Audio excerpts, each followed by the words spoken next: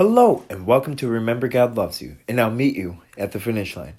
I hope you guys are having a fantastic day, because I know I am. Because today is a day that the Lord hath made, and we shall rejoice and praise and be glad in it. And God is good all the time, and all the time, God is good. And I hope you guys can tune in later tonight, or today, or maybe tomorrow, as we're going to have a special guest, Michael Gardner from Savage Unfiltered, to attend a special podcast called Surviving Hurricane Ian. So hope you guys tune in.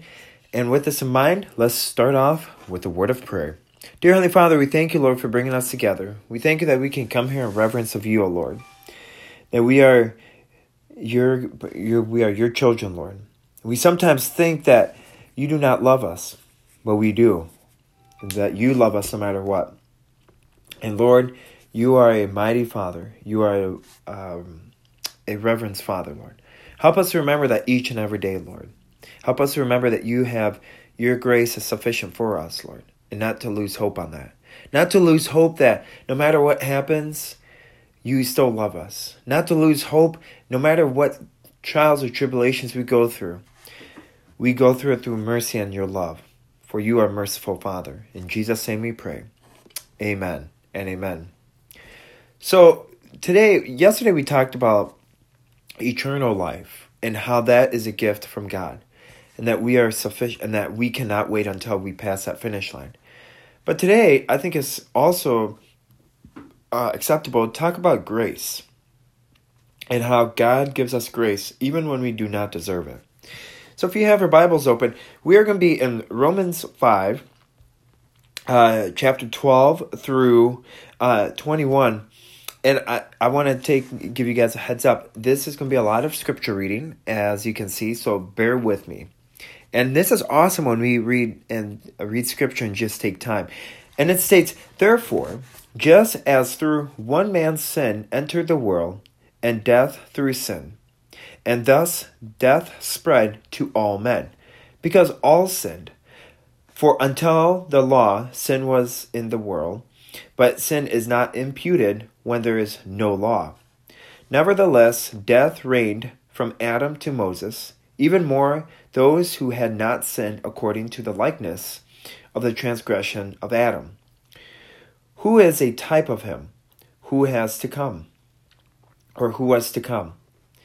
But the free gift is not like the offense. For it is by one man's offense many died.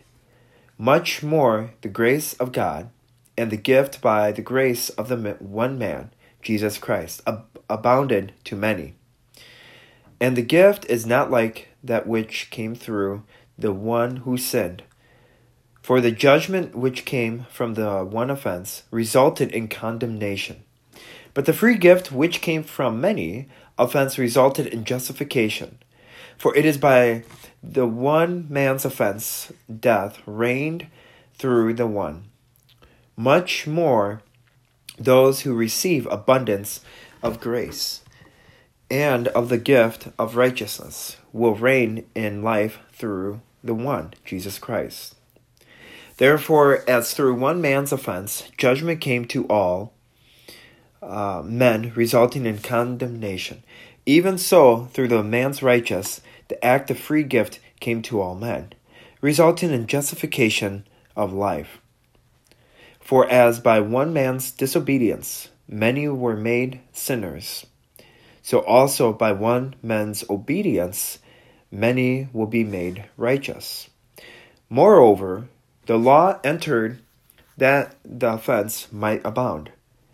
But where sin abounded, grace abounded much more, so that as sin reigned in death, even so grace might reign through righteousness, to eternal life through Jesus Christ our Lord." And last but not least, we have Revelations 7, 9 through 12.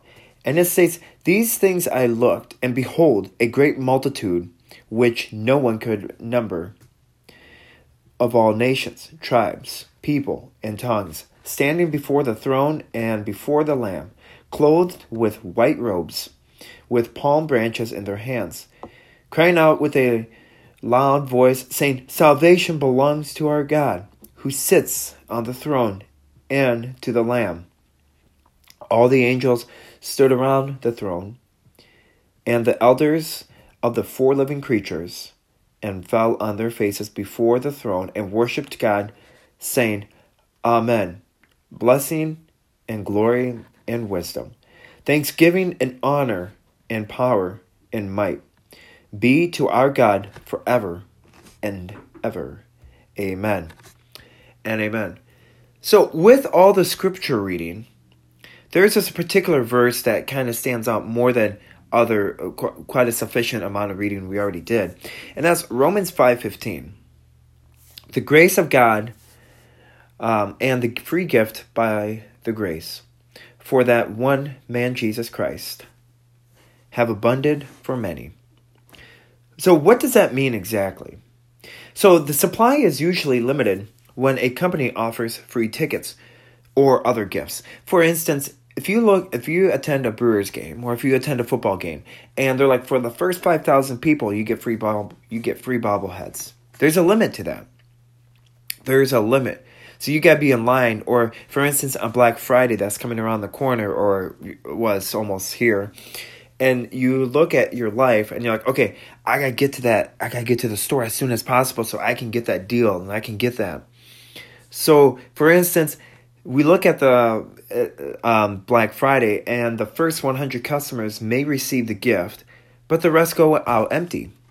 Isn't that disappointing? Imagine when you feel, I've gone to that where I've gone to the stadium like really early and somehow the 5,000 people were ahead of me already and I felt so empty. But that was selfish mind per se.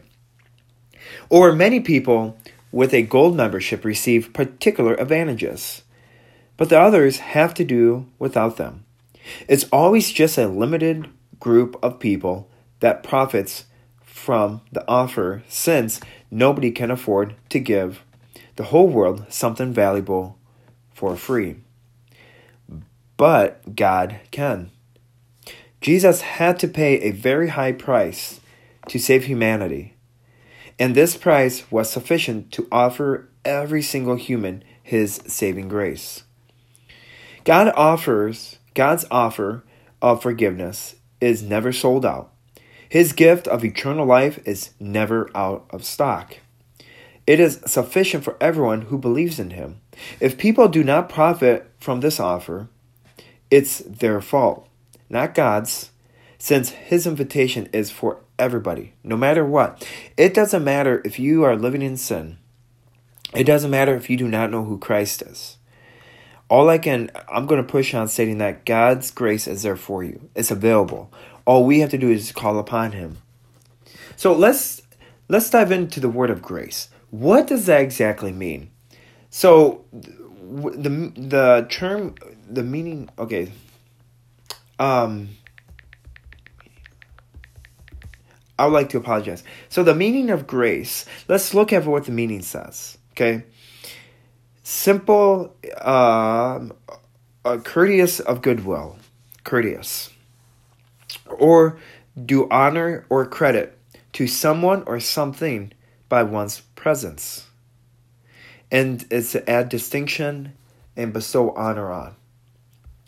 So we look at it, and it is saying that we are thankful. And then we also look at stating that no matter what happens, that grace is always there for you. And sometimes we don't deserve it. And there's a fine distinction between mercy and grace. But all I can tell you is that his invitation is for everybody. It doesn't matter what party line you align with. It doesn't matter what you've done in your life. His grace is always there for you. All we have to do is accept it and change our life upon accepting it. So the book of Revelation shows us a great multitude that no one could number, from every nation, from all tribes and peoples and languages. Revelation 7:9. These people have received the free gift of God's salvation and now are enjoying his presence forever and ever. We look at this, we look at this in our life. We deserve death. I hate to say it, we all do. We deserve to be damned in hell, actually. We have to pay for something. And that something has to be some kind of a sacrifice. So when we die, we pay for our atonement. But the question I leave to you is, are you going to accept God's grace and God's mercy upon you while you are still breathing on earth? That's the question I'm going to leave up to you. I'm not going to force that upon you. But all I can tell you is, when we accept grace of God's grace and His love and His mercy, our life permanently changes. That means we do not have to fear death. We do not have to fear of what's going to happen next. And it's interesting. We look at it and we sometimes think, man, how do people get so positive? How are they so excited about the things that are going on in this world? How can they be so uplifting when they're going through certain trials and tribulations? It's because of God's grace. And it's because God's grace allows us to be merciful, allows us to be patient with others. And I falter in patience, by the way. That's one thing I'm going to not lie to you guys. I falter in patience. And I definitely can tell you, I also falter in waking up every morning, and I'm a sinner. And even when I ask God for repentance, it's so hard for me to change my course and my direction. Sometimes, no matter what kind of a person we are, or the trials or tribulations we go through, we sometimes struggle with the same sin. And we have to ask God's grace each and every day to work on it, to have Him go alongside with us, to conquer those small battles. For instance, Dr. Pepper. I love Dr. Pepper and Mountain Dew Zero. You give me those two things and I'm a happy man. And it's interesting because I also have water. I like to drink water here and there. But there's a fine distinction.